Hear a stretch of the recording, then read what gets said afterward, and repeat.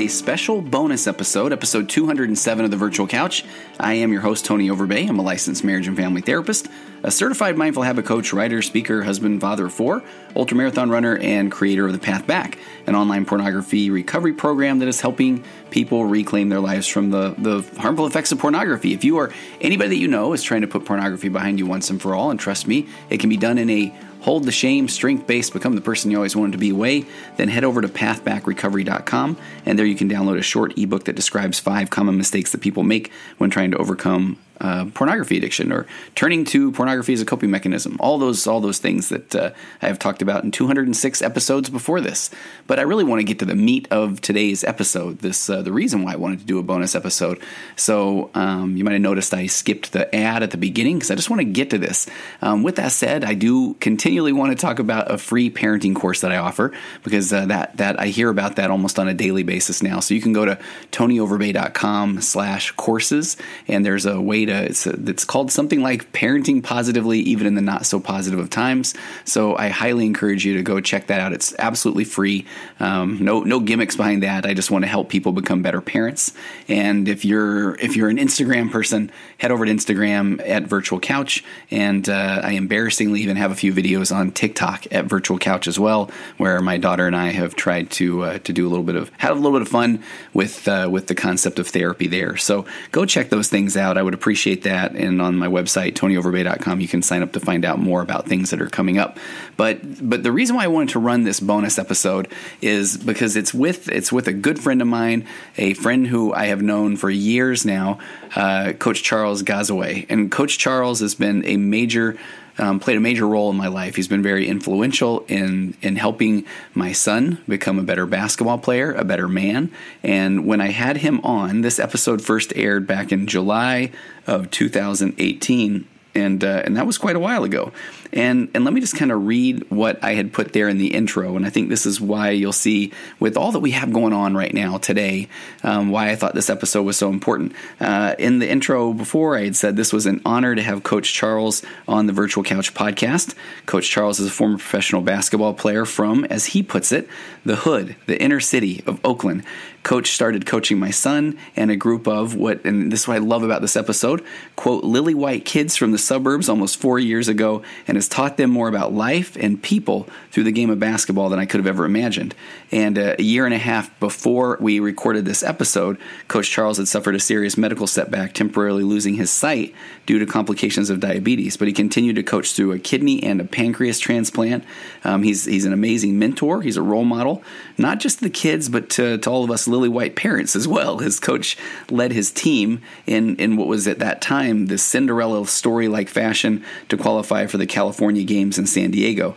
And at the time we recorded this, we were taking the team down in a week or so, and I had offered people could make a donation to help with travel or lodging or tournament costs or food. So you'll hear us talk about this way to make a donation through the Virtual Couch's PayPal account, and I'm gonna leave that link active in the show notes. And so now we don't need, that was 2.5 years ago, 2 years ago, and so we're not going back down to San Diego. But what I want to do is, if anybody does still feel like they would like to contribute especially after hearing this episode with Coach Charles, donate anything. I'm going to reach out to Coach Charles and just see if there's a charity that he would like for us to donate the money, anything that comes to this Virtual Couch PayPal account. I'll donate to whatever the charity is that Coach Charles would love to see that donated to. So feel free to look in the show notes and follow that link.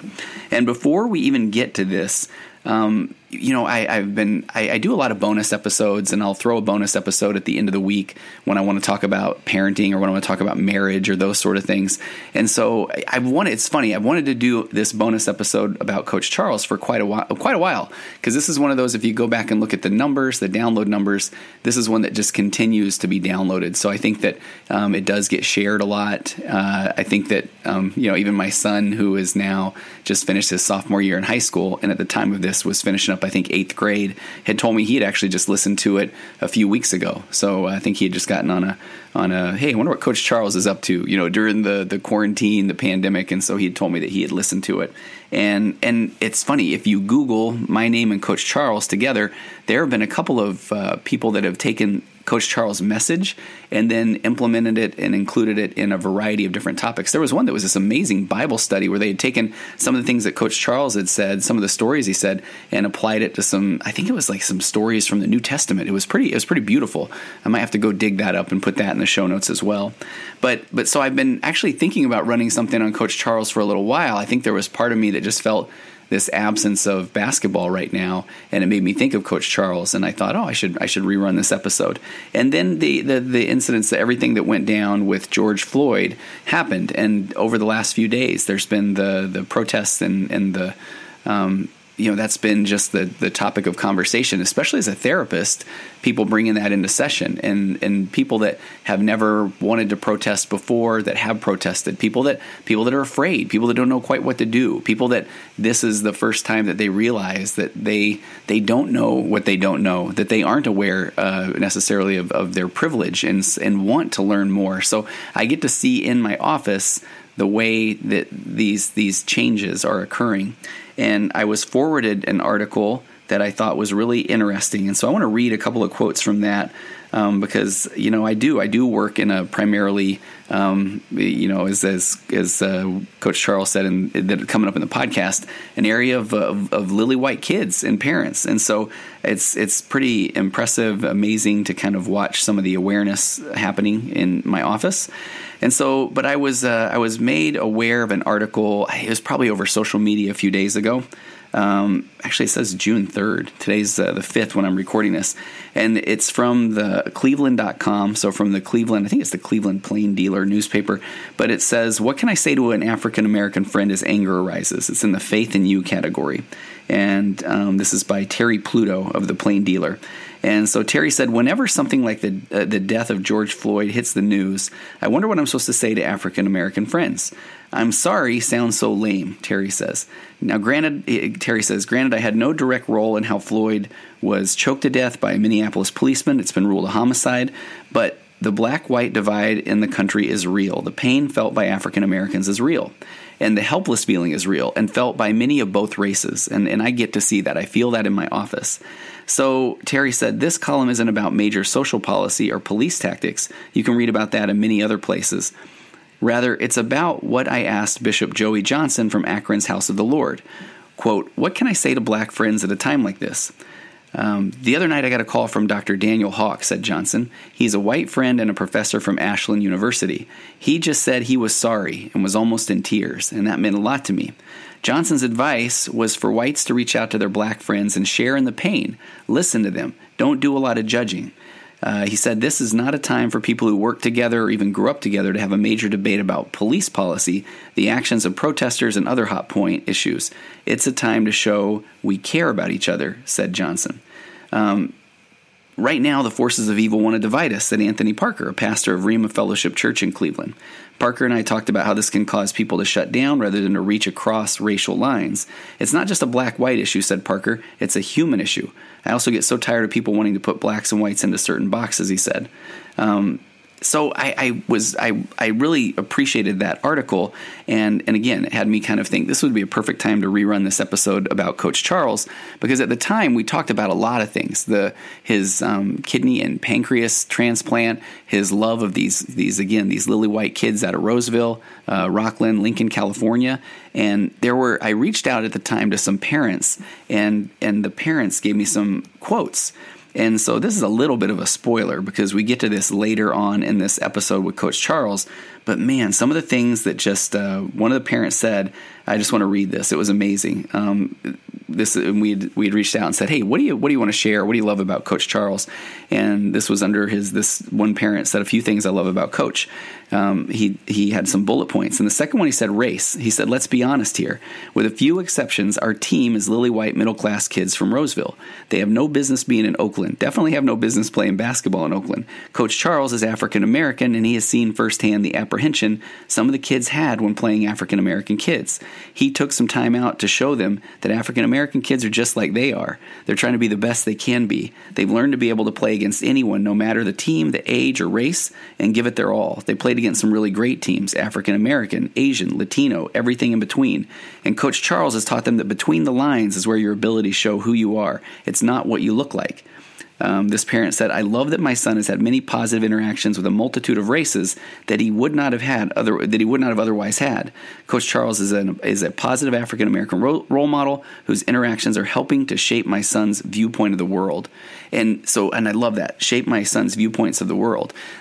With that said, I thought this was when I was thinking about rerunning this episode a couple nights ago. My son Jake, who is I've talked about him on many podcasts, just as a phenomenal basketball player in the area. It's made all league his freshman and sophomore year. He's got some offers already from some colleges, which it's so exciting. Part of why I really miss basketball right now. But Jake had reached out to me and said, "Hey Dad, can I get some gas money?" And he said, I got to make a bit of a drive. And I said, "Oh yeah, sure. What's going on?" And he said, I'm going to pick up Derek. I'm going to pick up Julian. I'm going to pick up Adam. We're going to go pick up Tay, and they're going to come back here. We're going to go play basketball at the park in Lincoln, and then they're going to spend the night. And I just thought, I love it. And what I loved about this is here's all of this, there's just some racial tension, and there's some people that are really looking for awareness, and all of this is going on. And here's my lily white son who's going to pick up his African American friends Derek and Tay and Julian and another white friend Adam. And the last thing that they don't care. They don't care what color they are. They don't care. They're going to go get together, and they're going to play basketball, and they're going to hang out at my house. And after the basketball, we went and ran them some drinks and things like that at the park. It was 100 degrees outside. And then we grab a ton of pizza. We come home, and they're playing the Wii. They're playing Wii tennis, talking trash at each other all night. It was some of the funnest things ever. Derek's 6'6". He reaches his hand up talking some trash and hits his hand in our ceiling fan. It was so fun. And then I heard them as I was falling asleep out back in the pool till who knows what hours of the night. And they just had a wonderful time. They slept in the next day. They got up. They're good friends. And that happens because of people like Coach Charles, positive role models that are teaching the kids that, what is race, right? These are all just friends that have common goals, that play basketball together, and they have differences, and they talk about them, and they're friends. And I love that. And that was part of why I really wanted to rerun this episode. So I know this intro went a little bit longer than I had planned on it, but I hope you'll enjoy this episode, episode with Coach Charles. And again, when we talk about a donation, if you want to follow the link, and I'm going to reach out and ask Charles where he'd like any of the proceeds to be donated to. But I appreciate Coach Charles. I appreciate this time, this opportunity to change, this opportunity to, as in the article I read, just to sit back and listen and understand. One more thing, how many one more things I'm going to have on my Virtual Couch Instagram page. Just a couple nights ago, when there was, I think it was Tuesday night, and it was kind of the blackout on social media, and I really did just want to say something. I did, and I also didn't want to feel like, I have to say something, but I just had session after session where these topics were being brought up, and all I could think about was the concept of empathy. I mean, I just preach empathy as much as I can. And so here's what I shared. So I just said, I preach empathy every chance that I get. And at the core of the teaching of empathy is the fact that nobody truly can understand what someone else is going through, because that is their experience. It doesn't help to tell anybody what they're supposed to think or how they should feel. I always say that no one likes to be should on. I'm humbled by all the events of the past week. I empathize with my brothers and sisters who are in pain, who want change. I want to know more. I want to listen. I want to do better. So I hope that message is one that you're hearing, that you're feeling, and maybe that this is going to lead you to do the same. I want to know more. I want to listen. I want to do better. So with that said, let me bring on my friend, wonderful mentor, Coach Charles.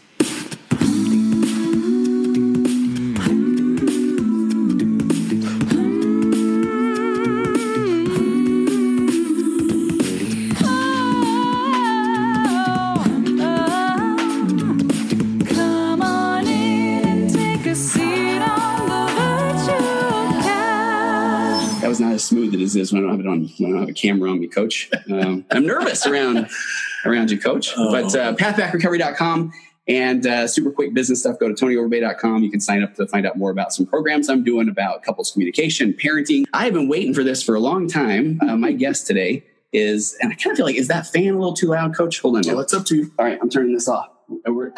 things are going to get hot. I'm putting you on the hot seat, kind of literally. That right? works. That works. Okay. So my guest today is Coach Charles Gazaway. And is that the right way, or is it Gazaway? No, it's Gazaway. Gazaway. Well, okay. And Coach, that is the key. Coach Charles, as we like to call him, has been coaching my son in basketball for years now. And he's performed miracles with my kid. And we're going to get to that, right? Coach, what kind of a last name is Gazaway? I'm curious. I don't know. My parents gave it to me. Okay. The origin, who knows? My father would know. I'm not interested. Okay. Okay. Family from Louisiana. From Louisiana. If that has something to do with it. Yeah. I know it's spelled a few different ways. There's GAS, there's GAZ, GAZZ, GASS, and it's all AWAY. So I guess during the time that they split away slavery thing, saying the word Gazaway, not knowing how to spell, so I figured out GAS, GAZ. But all in the melting pot, we're all related. I like the Z. Yeah. You like that one? Yeah, I like it. But so I wanted to bring Coach Charles on. Coach Charles has done more for my kid and for just a whole group of kids, basketball players, than I ever anticipated that could have happened. So I really wanted to bring him on today. He's got an amazing background, kind of been through some it bounced back through some incredible medical journeys and has led our team to the California State Games, which was, we qualified for this basketball tournament down in San Diego, which, I don't know. Did you see that coming? No. Right? That, I knew the kids understood what was going on. Mm-hmm. And I knew that, through the years of giving them more confidence, that things like this could happen. Yeah. But it's never, from my aspect, it's never expected. Okay.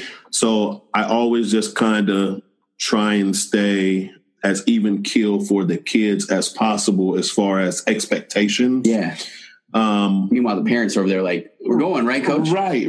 And so, I can see them getting better, but I never thought that we would qualify for something like this. Yeah. In what I feel is a short time. Yeah. Because I believe that the kids were coached previously. And then when I came in, because it was on an AAU level, I think the expectations changed. And I was even told that I may have been too hard early. Okay. And I didn't know if I should have changed it or should I stay with what I knew, and I just stayed my road. Okay, and we got so much going. Part of the reason I want to bring Coach Charles on as well is there's a lot of talk these days about the AAU basketball culture. Mm-hmm. There's a lot of talk about how have kids changed over the last decade, mm-hmm. how have parents changed over the last decade. Correct. Is AAU basketball good for the sport? Is it good for the players? And I feel like you can kind of address all of those things. Sure. So before we even get to that, I want to talk about your background. So you grew up in Louisiana? No, I grew up in Oakland, California. Okay.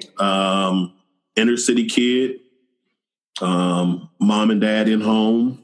I am the baby of 7. Oh, wow. So pretty much it was an athletic family. I was the oopsie. Okay. My closest sibling to me, my sister Denise, she is 10, maybe 11 years older than I am. Wow. So I was the accident. Oh, okay. Child. So when you said oopsie, I thought you were saying hoopsie, and I'm like, I think Coach Charles mean that was a basketball player. And I was like, I get it, Coach. No, right? I was the whoops. Yeah, I was the whoopsie. So the youngest of 7, and then 10 years. So your oldest sibling is how old? I don't know exactly how old. Yeah. My oldest, he passed away. But he's much older than me. I used to call him Papa John. Did you really? Yes. Okay. That was like his name throughout the family, because when my dad would be at work mm-hmm. at night or whatever, my mom would be at work. He was the go-to guy. So he was like the in-house dad that didn't pay anything, but he had the authority to spank you. Okay. And he would spank you. Okay. I would still tell, but it didn't matter. Okay, it didn't matter. Okay. So growing up in Oakland, say you're an inner city kid, there'll be people that are listening that are familiar with the area. I mean, where'd you kind of run? What school did you go to? I grew up on 35th and Brookdale. My parents actually still live in the house. Wow. I went to St. Jarlath's School in the Diamond District off of Fruitvale. played basketball since I was in the second grade. And honestly loved it from day one. Lost a lot from the second grade through probably the fourth grade. I think we were averaging out of a 10-game season. We were probably winning 2 games. Okay. In the CYO league. What was your high school career like? High school was great. I went to St. Elizabeth for the 9th grade. Didn't like it. Didn't think I was getting the notoriety that I felt that I deserved. I left to go stay in Los Angeles. I went to Verbum Day High School. I went there for 2 years. Was that to play basketball? To play basketball and football. Wow. Okay. And I convinced my parents that if I went there, that I would get a scholarship to go play basketball. Okay. It worked out. I signed my letter of intent to go to Louisiana State University as a 11th grader going into my 12th grade year. Oh, wow. I had told my mom and dad prior to leaving, if I didn't sign a letter of intent to go to a school by the 11th grade, then I would still come back home and graduate from the high school that all my brothers and sisters graduated from, regardless. Okay. Yeah. So luckily I did. Yeah. Went back to Oakland, graduated from John C. Fremont, and then I went to LSU. Wow. So then were you pretty heavily recruited? I don't know if it was heavily recruited, probably 35 to 40 letters. Okay. Come from somebody who had none. I mean, that feels pretty heavily recruited in my book. Yeah. I mean, well, there's guys out there that had letters on letters. So, did they? Yeah. Okay. So, I mean, I had 30 or 40. I had the good schools, that I wanted to go to, the Georgetown and things of that nature. Wow. But at that time, Georgetown was a basketball powerhouse. And I didn't know if I was prepared for that yet. Okay. And I wanted to play football as well. Oh, wow. So I chose LSU because at that time, Shaq and Chris Jackson, now Mahmoud Abdul-Rauf, were leaving. Okay. Only one was there was Stanley. So Stanley Roberts was still there on campus. I figured that I can go in and play there. But they also had a lower budget football team, and they would allow me to take on that as well. Okay. So I was able to play both, and that's what made my final decision to go to LSU. Man, see, I could do a whole podcast on it. I didn't think about like your high school career. And I mean, if you had to kind of talk a little bit about what do you feel like was the key to you getting those offers? I mean, were you a big discipline guy, hard work guy? Were you putting up numbers? Were you flashy? What was that like? Actually, I was a team guy. Okay. If you look at Jason Kidd in high school, now Jason put up huge numbers as far as points, rebounds, and assists. I was more of, I would give you 14, I would give you 6 boards, and I would give you 8 assists. Okay. I played great D. I always made the basketball play. Okay. So there was never... I got to get mine. Me taking that bad shot.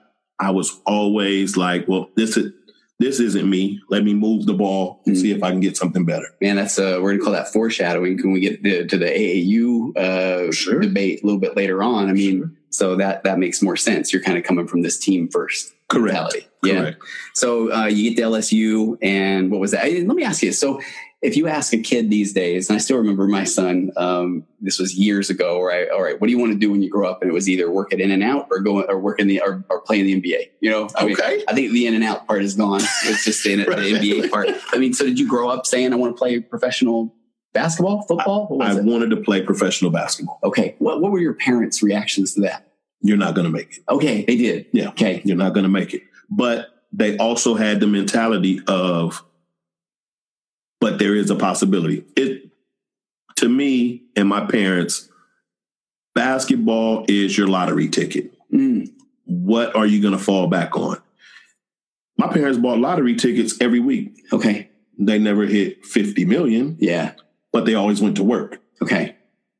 So their background was going to work every day, having that extra $7 or $8 to play the lottery on Wednesday and the lottery on Friday night for Saturday's numbers. Yeah. So they always instilled that you can play basketball, you can play football, you can dream big and hope to make the NBA. Yeah. Make sure you get a foundation. Okay. I like that. I mean, from a therapist background, I get people that just want to go ahead and crush that dream. Right. Do you want to do the numbers, the percentage of people that do, and I feel like that. Kind of now we're off with a kid feeling like their parents don't support them. Correct. But then I also know, we'll maybe get to this later too, there's also that you are going to play in the NBA and you don't need to do anything else, and right, and kind of go overboard, right? Right. Do you see that? Exactly. And there is a happy medium. Okay. And as a parent as well, you always want to support the kid in their dream, but you also want to have them have a dose of reality as well. Okay. I like that. So then you get to LSU and you're, what was that experience like? Was college basketball everything you wanted it to be? It was hard. Was it? It was hard. I mean, and it's funny how, you hear the cliche, it's fast. Mm-hmm. It's fast. Okay. You always say, I love how you say the older the kids get, the game gets faster. Yes. But then the more they work on fundamentals and teamwork, and then they can slow the game down. Exactly. Right? Yeah. And even with our kids that I coach now at Hot Shots Elite, I tell them, if we're the most athletic team and we're just superior, we're going to run them out the gym.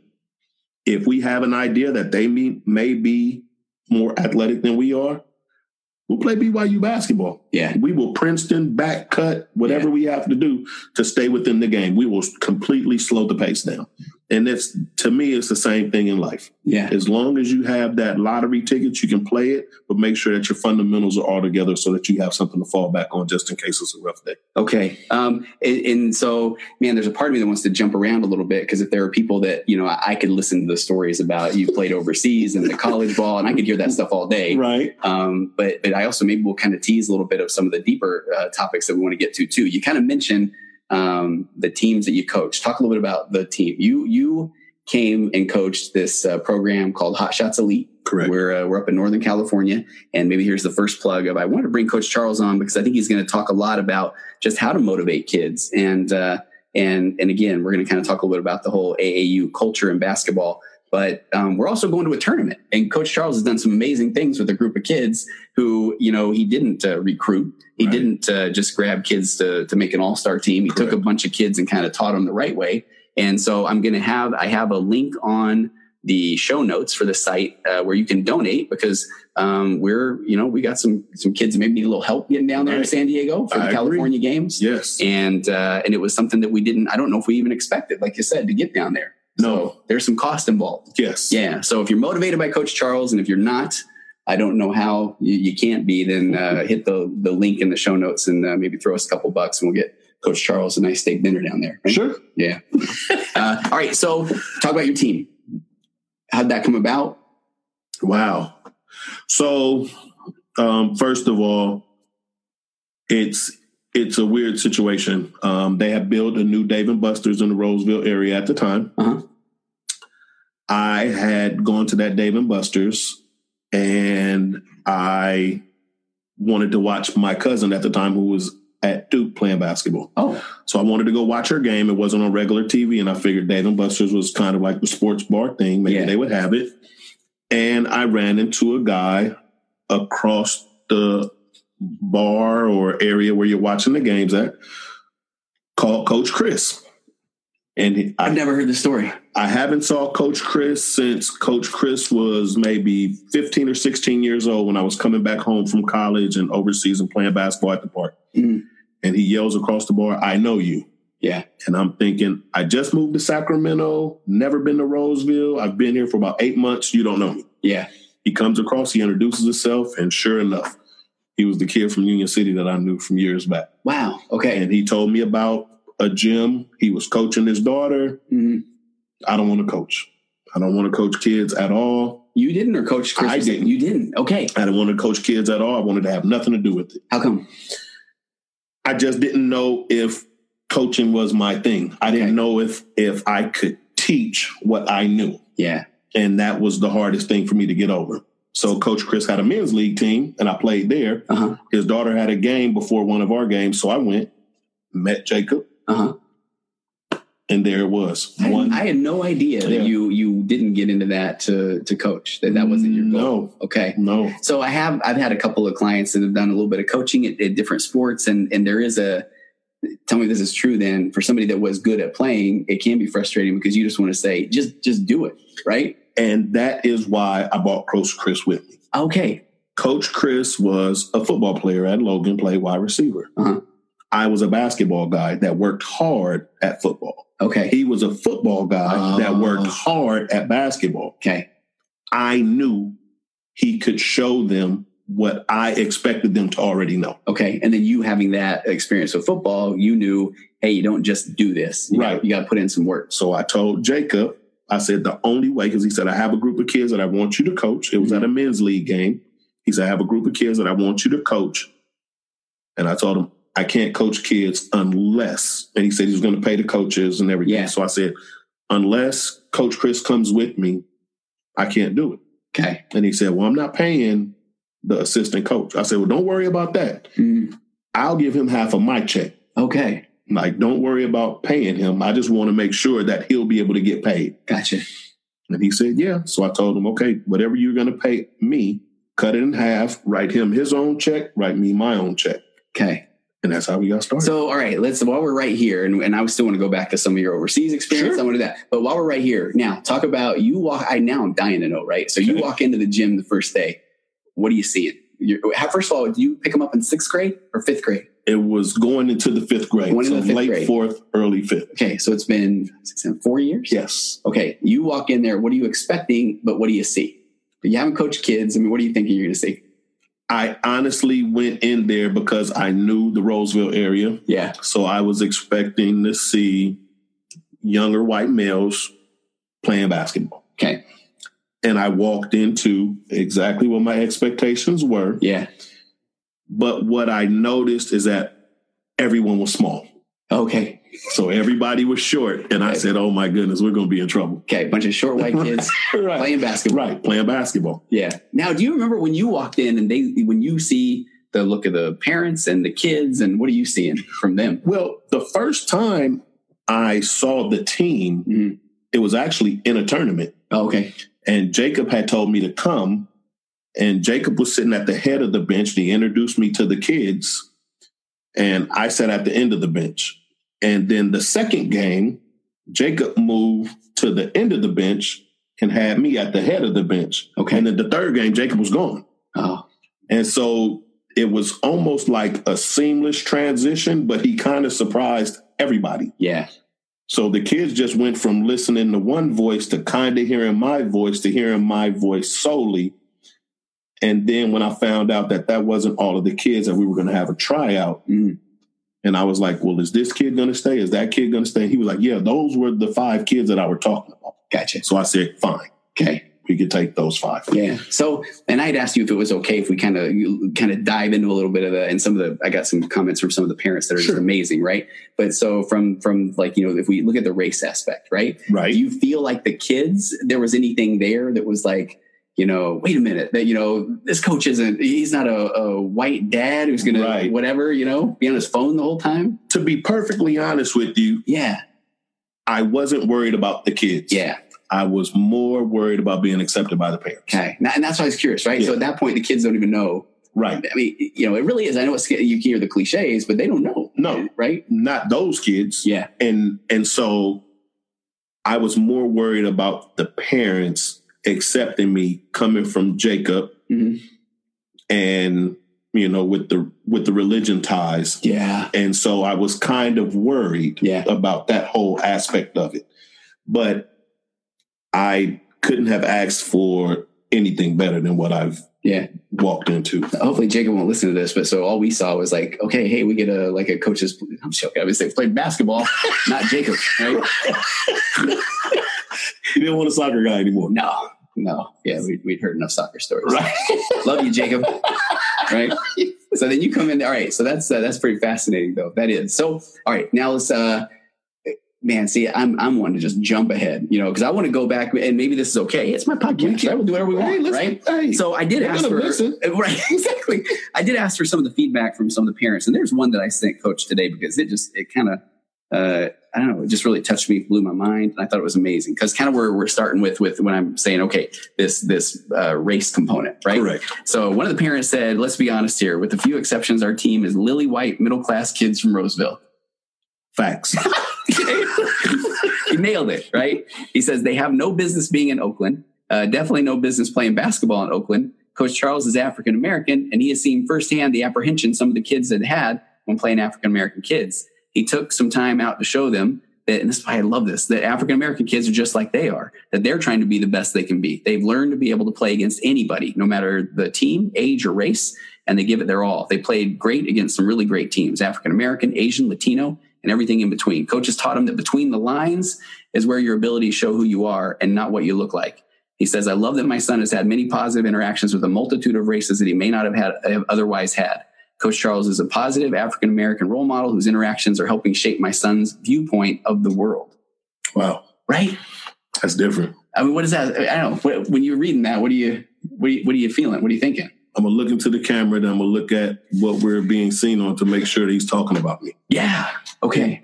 That's not what I'm trying to do. See, and that's what I love. And we were talking a little bit off the camera where, and I kind of throw it out this, as I'm setting up, the lights and all this stuff. And I'm like, Coach, this podcast is getting tens of thousands of downloads. And I keep waiting for somebody to open the door and say, hey, you don't know what you're doing. Right. So we need to take that equipment. In my world, it's called imposter syndrome. Right. I mean, and so I was surprised to hear that you kind of say that you feel exactly the same way. Wow. Okay. Yeah. So when you hear that, and I echo that, I mean, you've done more for my kid and kind of shaping his view of the world. Right. And so that's the part where you're like, I thought I was just coaching basketball. Yeah, and that's all. Yeah. And granted, I do tell the kids, as well as a coach, I am there to teach them a few life's lessons. Mm-hmm.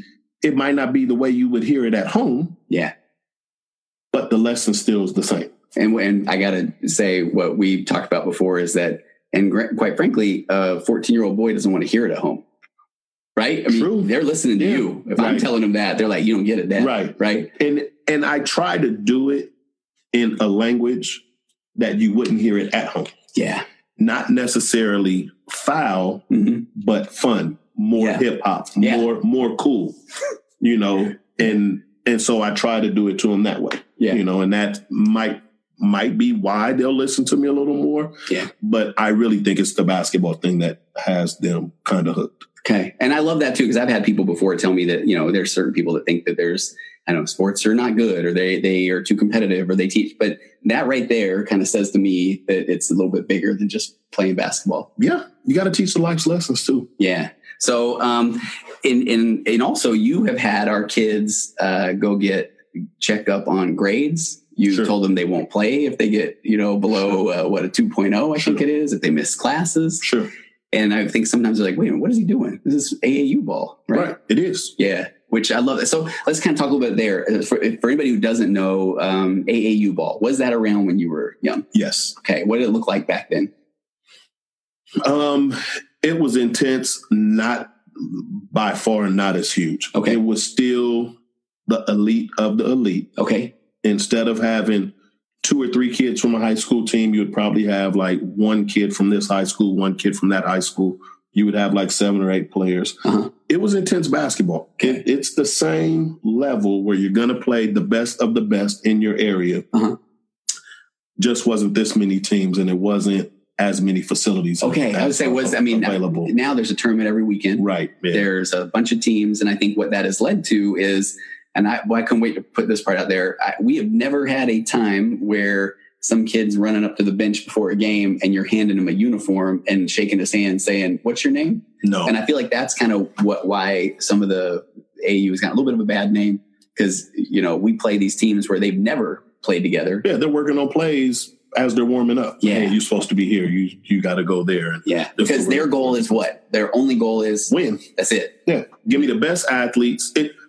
To me, and I shouldn't say it as an AAU coach. Yeah. But AAU basketball is give me the best athletes in my area, regardless to what, and let's just go and run and gun. And if we get more possessions, we win. Okay. And then it's like, to what point, right? The kids get a trophy. The coach says he's good. I mean, my kid doesn't even, we got trophies in the floorboard of my car, right? I mean, that's why I appreciate, that we want to get a little more out of this. Right. And that's why I take my time to go out and watch a kid play their middle school game. Yeah. To watch a kid go to their high school and watch their high school game. Because at the end of the day, as a coach, I'm learning. Mm-hmm. And there might be something that a kid can do that I see him doing for another coach that I can implement as well in our game plan. Okay.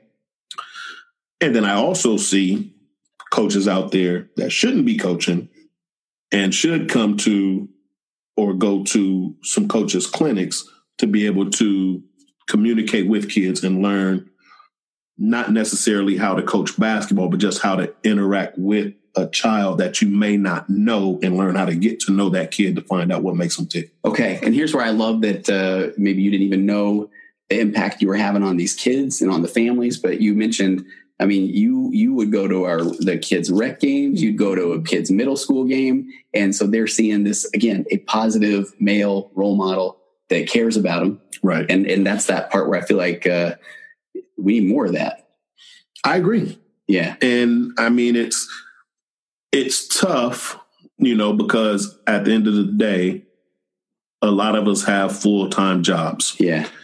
But I feel like my father, my coaches, Coach Quick, Steve, all of those guys, they had full-time jobs when I was growing up, when I was these kids' ages. And they figured out a way to make work and basketball go together to benefit me. Okay. So I feel like it's my duty to make work and basketball benefit for these kids, even if it's take a half day of vacation. Okay.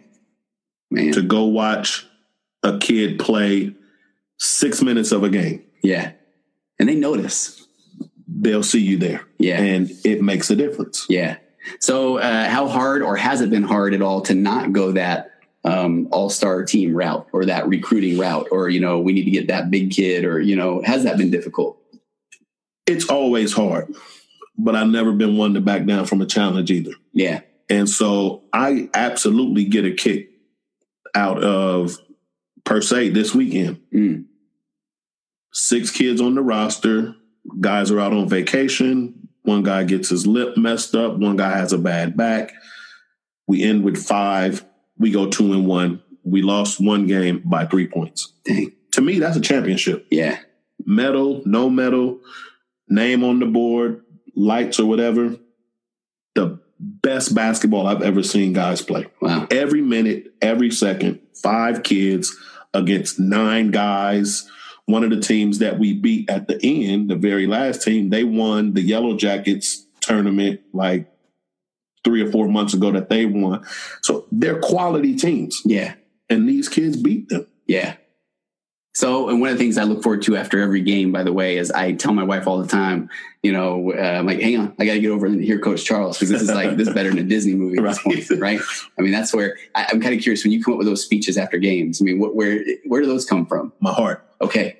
Nothing's written, and it's basically that whole day, or really that whole basketball week. Wednesday at practice, Monday at rec practice, Friday night rec game, Saturday's tournament, sometimes Saturdays and Sundays tournament. That's that whole week from my heart to those kids. Yeah. Of our performance. Yeah. And that just brings it just seals the deal. Yeah. And if we played great, it's great. And if we played bad, then I let them know, and I take the wins and the losses. Okay. If the kids just played horribly, then I will tell them that you guys played bad and you guys messed this one up. Yeah. But 9 times out of 10, we're in every game. And if they give me everything that they have, I'll take that. Good, loss. right? Yeah. That's all I can ask. A couple of years ago, or when was it? You had a pretty bad health scare. Talk about that. I mean, that's, talk about things kind of getting real. Yeah. Real bad diabetic. Okay. My wife figured it out late one night. I was taking insulin. I've never been a medicine person. And so my body really had bad reactions to the insulin. Okay. So I've passed out from low blood sugar from taking exactly what they tell me to take on my insulin. Okay.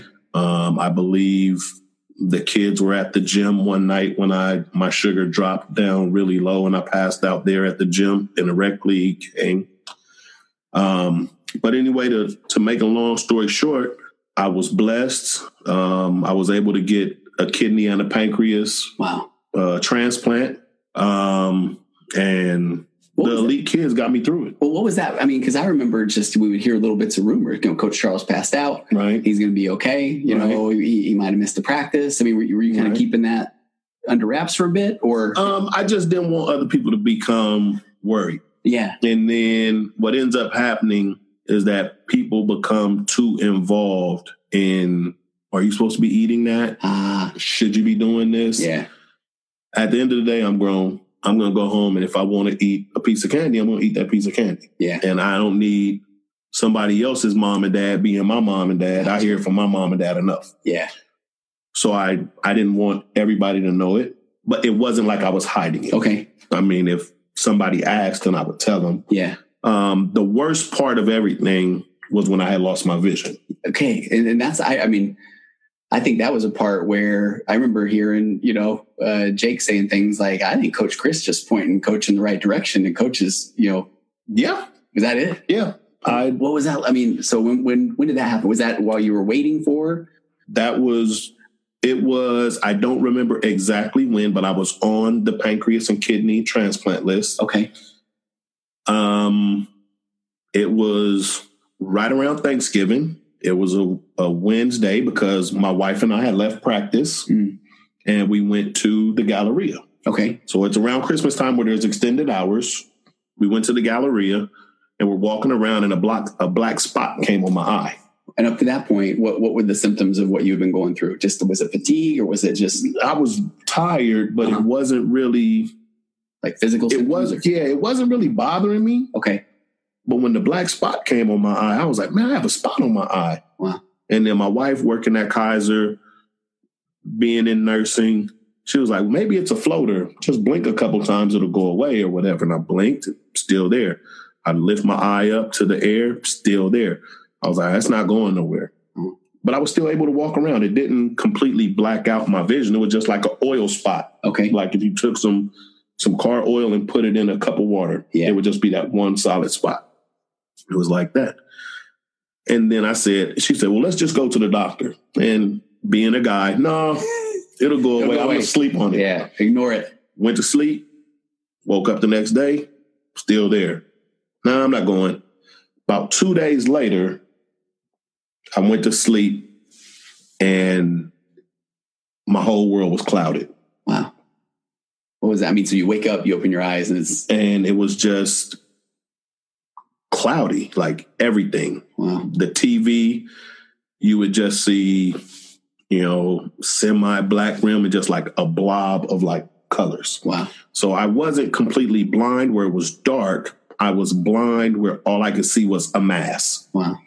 I mean, is that when kind of we get pretty scared? Or? Yeah, that's when I was kind of scared. But my wife was like, but you were never depressed. So I was never down. Yeah. And I completely coached through the whole thing. I mean, we only heard rumors. I mean, you were doing well. We'd say every now and again where your wife would kind of be guiding you a little bit. Right. Yeah. I put my arm on her shoulder, put my hand on her shoulder, and have her walk me through the gym.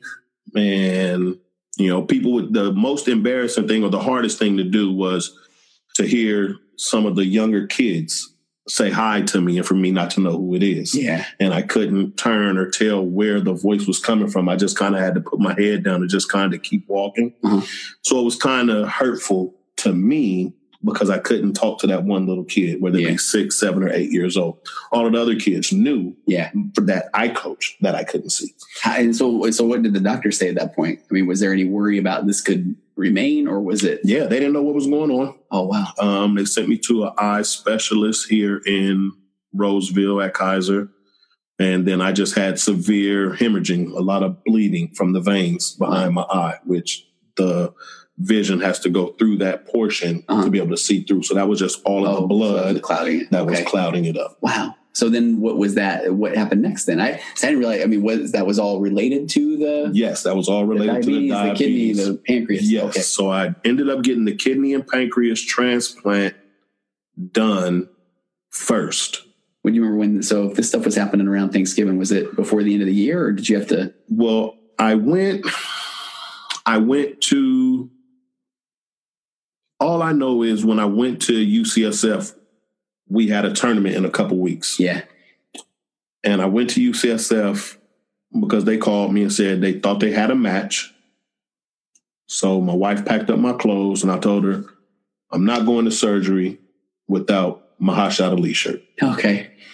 And she said, what? And I said, I want a Hot Shot Elite shirt while we're driving to San Francisco. And I want to wear a Hot Shot Elite shirt on the way back from San Francisco. Wow. And she was like, why? I said, because those kids are what's going to get me through this. Okay. And she was like, okay. So I put on my Elite shirt and went to San Francisco, popped open, woke up in much pain,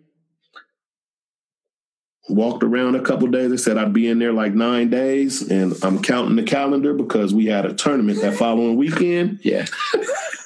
And so I got out, if I'm not mistaken, it was a Wednesday or Thursday. Yeah. And on the way home, I told my wife, I said, the boys play on Saturday. And she was like, and you want to go? Yeah. And I still had my vision at this time. And I said, yeah, I'm going. And she was like, I don't know how you're going to do it. I said, I'll figure it out. Okay.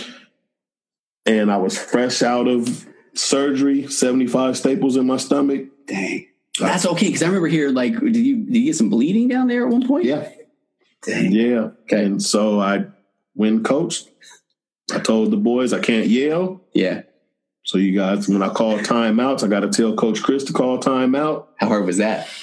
It was rough because Coach Chris sits down at the end of the bench. So I would kind of lean over and wave my hand and he would be like, okay. And he would call for timeout. Yeah. And I just told the boys, I'm going to sit right here in this chair. So I was Phil Jackson in it. Okay. I sat in my chair and they ran over and they got around me. And I was able to just talk to them in a normal tone. They went out there and executed. Yeah. They did the hard part. They played. That was crazy. I mean, I didn't know. Now it makes more sense why you were kind of, because we were like, Coach, should you be out here? Like, I'm fine, you know? Right. And then somebody at one point saying, I think he's bleeding from his stomach, you know? Yeah. And you're like, well, yeah, it's nothing, you know? Yeah. But no, so here you are, you're teaching the life lessons to the kids, but then you're saying the kids are kind of what helped pull you through. Correct. I know for a fact they got me through it. Yeah. Because I knew that I couldn't let them down. Yeah. And I had to let them know that no matter what was going on, whether it be at home, physically, emotionally, you got to keep fighting. Yeah. I mean, they got it too. I mean, that was a let's win this for Coach. Mm-hmm. You know, I don't know. You were in a lot of family prayers there for a while too. Oh yeah, and if you're feeling that, right? I take all those. Yeah, I take all those. I appreciated all of them. So how's that recovery been? Great. 3 surgeries on each eye. Oh, plus the kidney and pancreas transplant. Back to normal. Okay. No medications, no diabetes. Really? Well, I'm on medications. I have to take my anti-rejection stuff for the kidney and pancreas. Yeah. But no more insulin, no diabetes. I'm back on a regular diet. And that's a miracle. That really is. It is. I mean, I remember playing basketball with you about a year ago on one of those practices and forgetting that this guy had a kidney and a pancreas transplant. And, right? Yeah. You still out playing now? Yeah. I'm trying. Yeah. But I don't know if I'm playing as much. I need to take off these 30 pounds, but I'm going to get there. That's great. So, all right. One of the things I love is, you've kind of alluded to there's some times where you might, get a little bit boisterous, a little loud. Correct. Right? Correct. Nothing better than, by the way, there's, that some of us have some video of like when one of my kids hit a couple buckets and you like doing a dance in the background. Some of the greatest ever, right? Right. Yeah. Get into it. I love it. I love it. I love the kids. I love the game. Yeah. I'm excitable. Yeah. And then, so then talk about though, what I just think is the coolest thing, if I can speak from the parent. So my kid, good player, I think, and he doesn't really enjoy the getting yelled at, right? Right. He gets the yelling, right. And man, you picked up on that so fast, and you even told me all you have to do is point to your head, right? Yeah. I mean, you coach to the kid, right? Which that's the part where I feel like now go back. Then I'll do the, I don't know a lot of the other AAU coaches, but go back to that all-star mentality. Nice to meet you before the game. Here's your uniform. Correct. And then it's basically just screaming, go over there, right? Just run, right? Exactly. You get to know each and every kid. You get to know what motivates them. And then, so I don't know, how hard was that at first?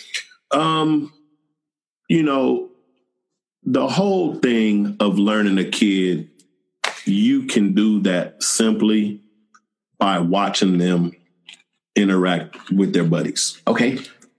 So I'm a coach that believes I should be at the gym prior to practice. There's a couple coaches or a couple parents that talked about that, by the way, the things you've taught them. Yeah. Okay. I believe that I need to be there before the kid, because if I tell a kid to be there 30 minutes early and I'm showing up 15 minutes early, what's going to tell that parent that being 15 minutes, well, your coach not even there. Yeah. So why do I have to get you there a half hour early when your coach isn't there until 15 minutes early? Yeah. So I can't hold the parents accountable and then the kids accountable for their parents. Because I know as a kid, when my coach used to tell me to be there a half hour early, Mom, I don't care what you have on. You can drop me off down the street, but I got to go. Yeah. Yeah. And so the kid's accountable for the parent, as well as the parent has to be accountable for getting the kid there, but it's all on the coach. Mm-hmm. And so I kind of watch the way the kids interact with each other, and I find out who my leaders are, who are my little weekend warriors that just going to do what the other guy says and not really complain, but might not like it. Yeah. And I just cater all of that into what I feel that kid needs to become better. Yeah. I have to tell you, when I was telling my wife, she was excited to hear this interview, and she's like, you just got to tell the audience that they just have to go find a Coach Charles, right? That's all they got to do. But that's hard. That's hard. So here's what one of the parents said, that they love your ability to coach and teach based on individual personality. Some kids can handle a little bit more loud in their face, and some kids will have that approach go in one ear and out the other. And then they talk about their particular kid is the latter. They say he's been a tough nut to crack, even a challenge for coach. But coach has worked with them and found out what works. Their kid's highly intelligent, but underspoken to a flaw. Love the way they put that. Right. Charles has forced them to come out of that shell. He takes minutes away and sends messages in different ways. And it's forced their kid to have to say, hey, what do I need to do here? He doesn't like to show emotion, which is fine. But if that's the case, you better be able to talk to coach and tell him what's on your mind so we can get on the same page. And, and that's the part where I hear that kind of stuff. What you've done with my kid, what you've done here, you've kind of in that, you've got Jake will tell me often about like group chats that are like, you're like just telling them funny jokes. Right. Or then other ones that's like, hey, go watch these clips. I didn't even know that was going on. Or go look at this player, or watch this, this highlight reel or whatever. I mean, our group chat has no parents in it for a reason, because it's my time to be a kid. Okay. And I get on that 8th grade going into the 9th grade level with the best of them. You played NBA 2K with them? Right. Why not? I'm not going to get on Fortnite. I was going to say, my favorite line was like, you were telling they're all playing Fortnite. You're like, I'm getting on Fortnite. I'm like, I don't have any wood. Right. Yeah, I don't have no wood. Y'all over there yelling at me like I yell at you in the game. I'm not dealing with that. Coach, go over there. Hurry up. Nah. Shoot him. No, I don't want none of that. I don't want that problem. I love it. Let me ask you, going back to the AAU stuff. I love one of the parents said AAU kids love the star power of the NBA, even though they would be better served to watch a more team-oriented college game. How do you think the rise of Steph Curry and the deep shooting ability has changed the NBA? And I've thought about it, and they go on to say, how has it impacted the youth game? Are kids only interested in having logo depth and shooting from half court to the detriment of the mid-range game, the post game, fundamentals? What are your kind of thoughts going into that from a coach's standpoint? I agree with all of that, because it comes down to everybody does what they see. So kind of with the whole thing of you are what you eat. If you're eating Steph Curry, you're shooting from 30. Yeah. If you're watching Shaq at 6, you're dunking on people in the post. Yeah. So you are what you eat. The same thing with the Allen Iverson. Yep, you got 30 points, but you took 32 shots. Yeah. In my eyes, it's bad basketball. So the involvement of the game has gone to shooting threes. I am a victim of coaching that as well, but I do it more so as a strategy versus individuals, because we do have a post guy that I love to see work. Yeah. So we get him a bunch of touches. We do have athletic runners that I love to see get out in the open floor. So we do push the tempo, but we have a few great shooters as well. And as an undersized team, our benefit to us is to get out open in the fast break as an undersized team, to feed the post because our big has great footwork and good size. But one of our key things is the fact that I have 4 kids who can really shoot the basketball. Yeah. And if that's what we're going to be good at, then that's what we're going to feature. And I try and make it more of a 50-50 thing more than the 70. I don't want to go Houston Rockets. Yeah. You know, I don't want to go Houston Rockets where we're shooting 40 and I'm the coach saying, well, I can see where we can get 53s up a game. Right. I don't want to go D'Antoni. Yeah. I just want to be more consistent and more like a Boston. Like I've always told the kids, I want to be the Spurs. I want everybody to get me 12. Okay. And if I get 9 kids to give me 12, we're going to be hard to beat. Yeah. I love it. And every now and again, my kid will be a little guilty if he's feeling it. You're like, all right, you got one more. Let it rip. One more. Right? Let it rip. You hit 2 or 3, give it to him again. Yeah. I did another couple of the parent comments. One of them is one of the parents who talked about where the kid had kind of taken something away, maybe a little bit the wrong way, but that what they loved was that this kid called you up. And felt like they had a relationship with you where they could call you up because they know you were going to hear them. Yeah. I mean, I think that shows a lot of character that you have taught those kids to kind of self-advocate, speak up for themselves. Most definitely. There's another parent she says, you took these kids, young, timid 4th grader, and now a strong, independent young man that feels there's nothing and no one on the court that can stop him.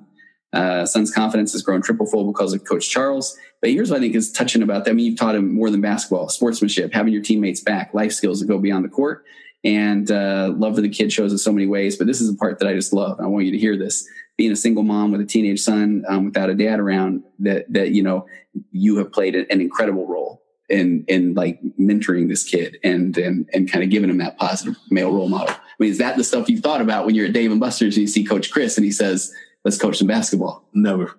Okay. Never. I don't know.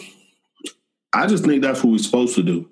As the older generation, I just think that that's one of the things that is lost with this generation coming in. Talk about that. Okay.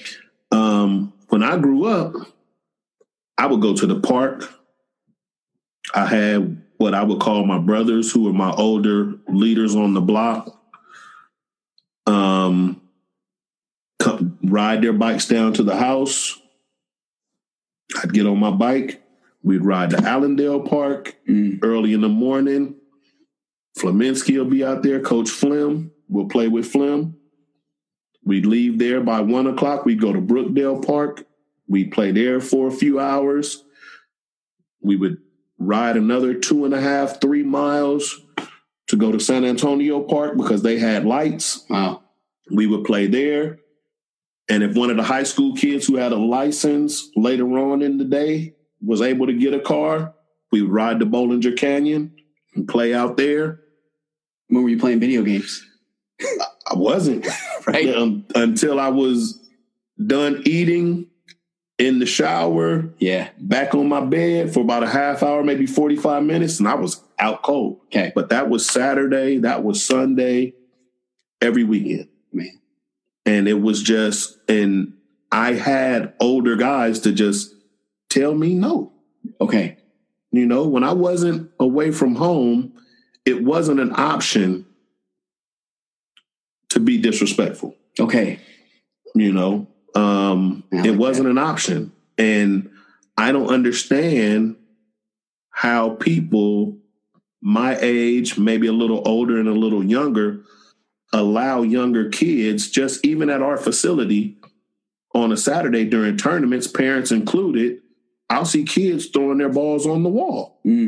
And I just feel it's my place to go up there and say, hey, man, stop throwing your ball on the wall, because I don't go to your mom's house and throw my ball on her wall. Yeah. Like, just respect the facility, because if you don't respect the facility, they all go away. Okay. And that's why I love it. So yeah, you're teaching lessons throughout. Yeah. It's not just, yeah. Okay. I got to read another one. Okay.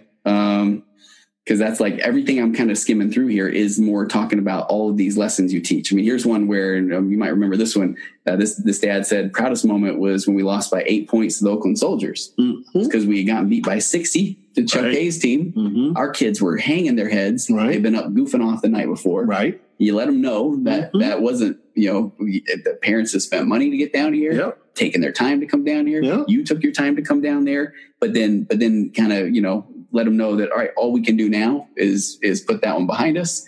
And then Oakland Soldiers, they're a ranked team. Could have run us out of the gym, right? Yeah. And our kids rallied. Yeah, and that's the thing. And still to this day, when I go visit my parents in Oakland, and then I'll go down to Jamtown or something like that, one of the coaches is always like, man, you got your boys here? Yeah. And they're just like, I said, no, man, I'm just in town. So I just wanted to check out some basketball. And they're always like, man, you got to bring those guys back out here. They said, man, I still don't know how you held the Soldiers to under 70 points. Yeah. I said, I knew we couldn't score 70 or 80. So why am I going to let them score 70 or 80 and automatically give up? Yeah. Just slow the pace down. That's what I always say. Either we're going to run you out the gym, we can be UNLV, or we can be BYU. Yeah. And that's the way I like it. Yeah. We can play you super fast if we're just better, and we can slow you down and play smart. Yeah. And that's what we did with the Soldiers. We were just smart. At the end of the day, 4 kids at 6'3", and our tallest guy is 5'9". Yeah. And they got one too many offensive boards, and they won. Yeah. Good team.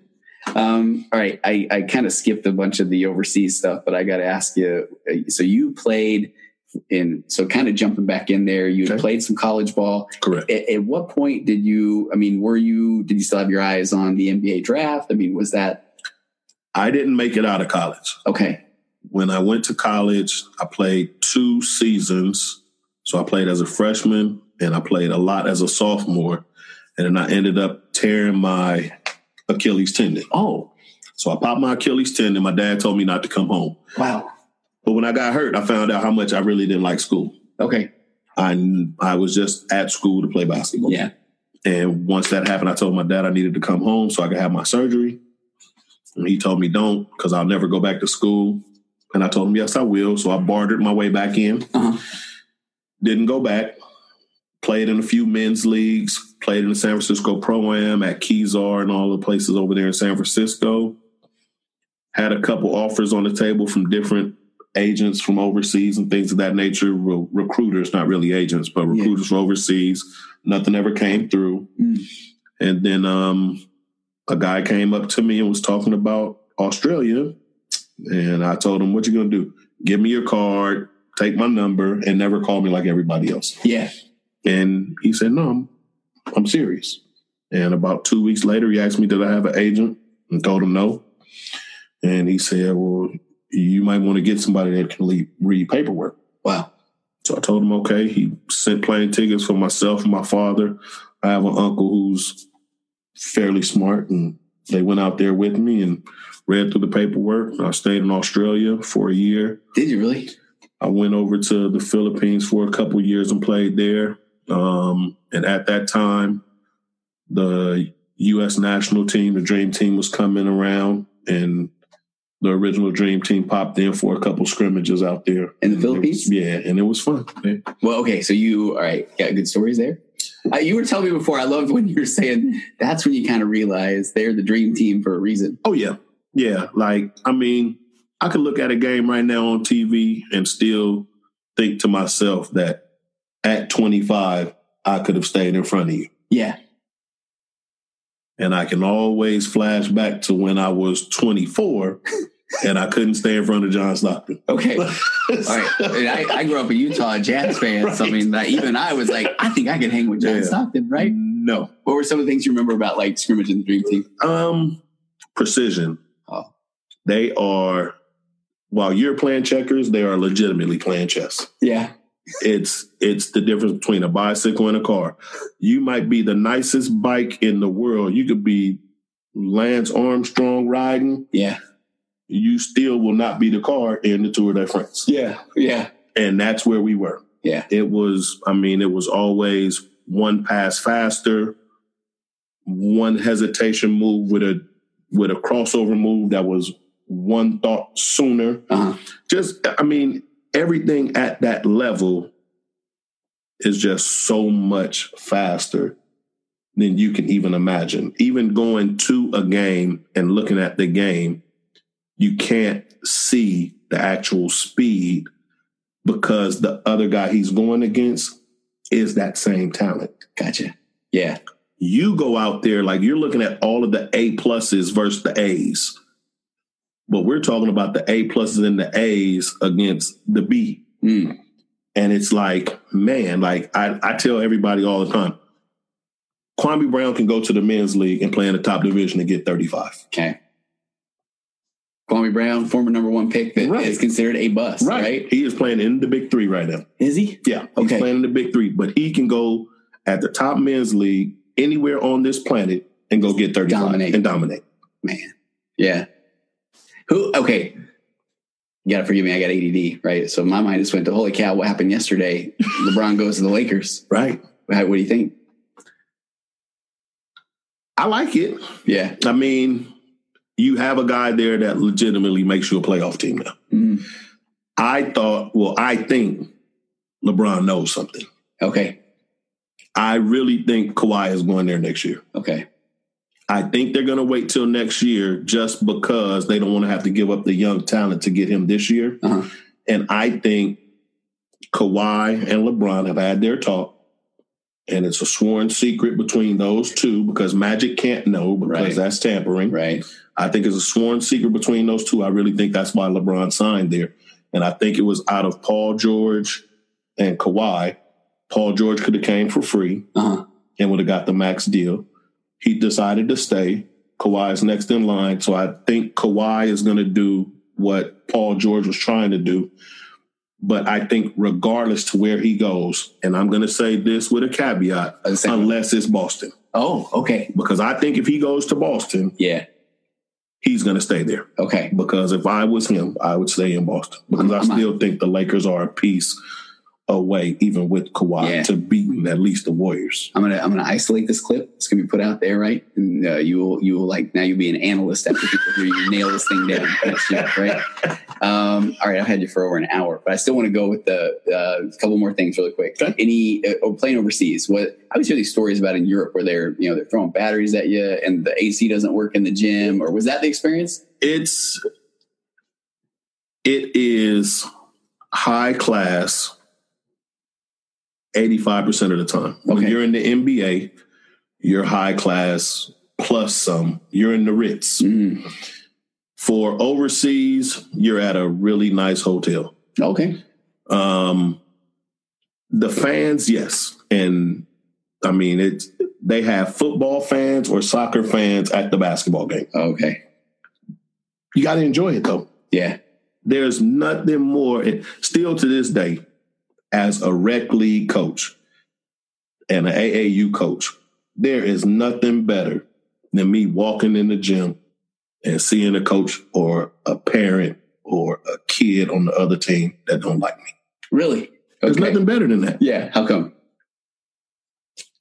I don't know. Because if you don't like me, obviously I'm doing something right. Okay. Because I like all the teams that I beat. Yeah. I don't like any of the teams that I lose to. Okay. Right. So that means that, they're like, okay, here comes this team. Here comes that coach. Mm-hmm. And then I go back, not trying to go back to, but then do you, when you bring these, according to this dad, lily white kids from Roseville in, I mean, is there a little bit of extra, okay, this is kind of fun, when you do beat up on some of these teams? I laugh every time. Okay.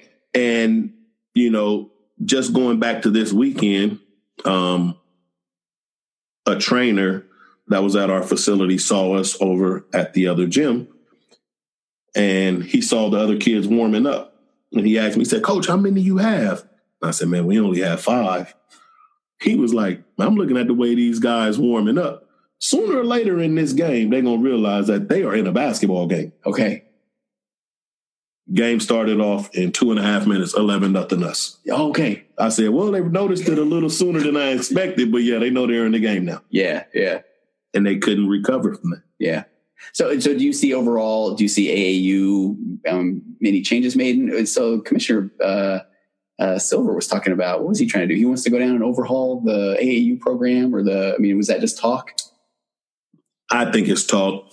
I think Commissioner Silver is doing what he should be doing. Uh-huh. If anything, I think these organizations in the AAU, I think the AAU persons' heads should come together and really get something together to stop all of these different holdbacks and these age restrictions that are being done that are making the game unfair, and really get some good coaches in there. Like, my biggest thing about being an AAU coach is I enjoy coaching basketball. If I can get 5 ants to run a play and shoot a ball, I will coach them. Yeah. It doesn't matter to me if we win or lose, because at the end of the day, if I was to apply for a high school job, nobody cares what my AAU record is. Yeah. Nobody cares. They want to know, what have you done in high school or middle school or something. They don't care what you did in AAU basketball, because that doesn't prove, and we see it a lot of those coaches can't coach. They just recruit kids. Mm-hmm. I get the kick out of seeing my kids get better. Yeah. And running plays together. And nothing I love more than watching our kids break a press. Because they slow down. You got them to the point where they act like they don't even care who's in front of them. Mm-hmm. Doesn't matter. Right. They're breaking that press. Yeah. Matter of fact, when we see people press us, we're like, thank you. Right. Press us. Yeah. Right? Make us play at our speed that we want to play at, but we're going to make you take your press off while we're doing it. Yeah. Because once you get 3 or 4 easy buckets, you have to try to figure out something else. And most AAU teams are based upon athletics. So they want to press you to get you rattled, to score 10 or 12 points real fast, and then you're intimidated. Yeah. If you can break their press and then you make them have to go set up in half court, you've done half the battle. I just realized I hope this podcast doesn't get you coaching somewhere else. You get snagged, you're scooped up, right? I'm not going anywhere. A couple other things I thought about. You've also coached girls. Yes. What's the difference between coaching girls and boys?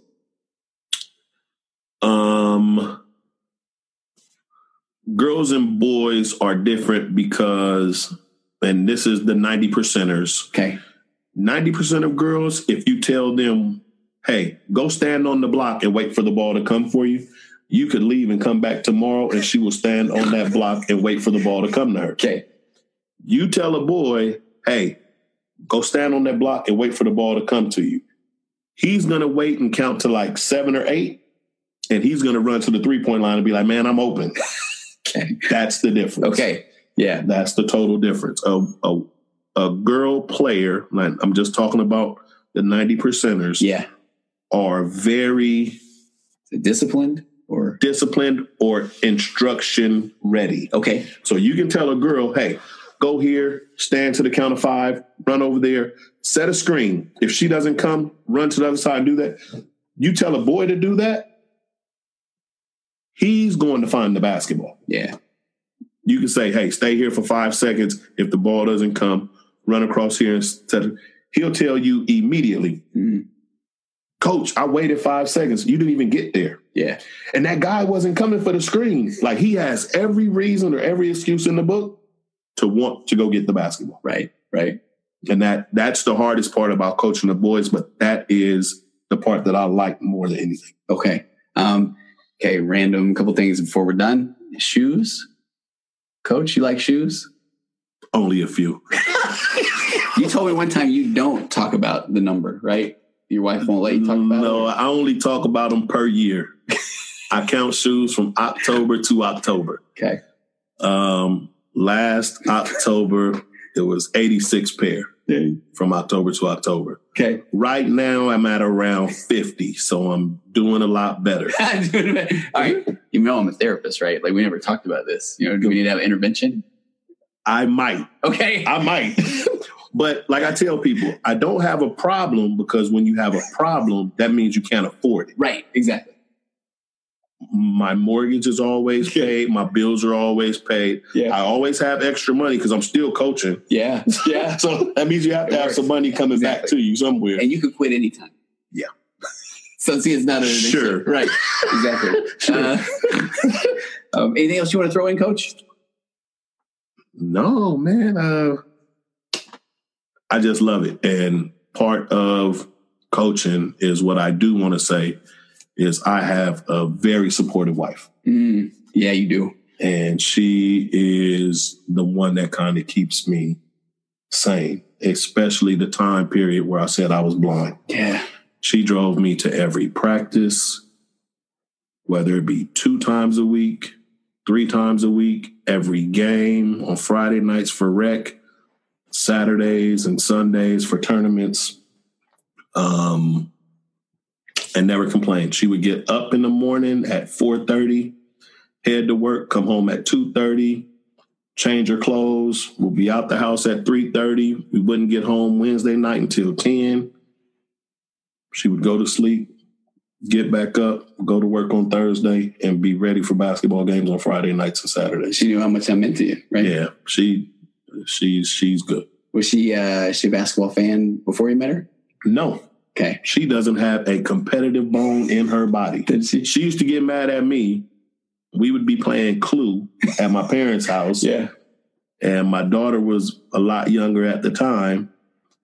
And I would look at kind of where she was marking her page at, and I would kind of try and see if I could mark it in the same spot and try to eliminate that person so I could do something. Yeah. She was like, "You always cheating about something. I don't know why you just can't play like everybody else." I said, "Hey, if you ain't cheating, you ain't trying." Oh, okay. I appreciate you coming on. I appreciate you having me. We're heading to San Diego here in about a week or so. California State Games, qualified, the opening ceremonies. Everybody's excited. If you are interested in helping out, we could use some donations. There'll be a link on the show notes of the podcast. All the proceeds go to help bring kids down there. And I kind of said a steak dinner, but if it was, it'd be a cheap steak. Right. Yeah. Small. Exactly. Very small. And like a not a nice cut. No. Okay. All right. Coach Charles, what a pleasure. It's, I mean, okay, man, it's my podcast. I should say I thought my kid was basically all he was going to do is keep backing up shooting threes until he was like shooting from, the other side of the court. Right. But man, you have taught that kid how to be tough, how to be disciplined. Okay. I have to tell you what I loved. So it's got to be a little selfish here. We were in Reno, Reno tournament. And, my kid had taken a couple of shots. He was hurt a little bit. Yeah. Oh, he was hurt. He was hurt. Yeah. Back, hamstring, and a couple other things. He was hurt. And, but then we make it to this championship game. Right. And the night before he had said, he's like, "I want to hit a game winner." I'm like, "Yeah, that'd be nice, bro. I wish I would have hit one too, And he's like, "No, I want to hit one." And he's had a couple where he's hit a shot and then there's been some time left. Right. And he's like, "I don't want one of those. I want buzzer beater, over. I want it over." So we go into this final game. We get down by 14? Yeah. Pretty much the whole And game. he undercut. There was something where he went down pretty hard, right? Yeah. And the kid ran into his leg again. Yeah. So he was out for a little while. And we had a couple kids step up big, keep us in the game. And sure enough, what happens? 11 seconds left. I'm going to link this too. I got this thing on YouTube. Right. Yeah. 11 seconds left.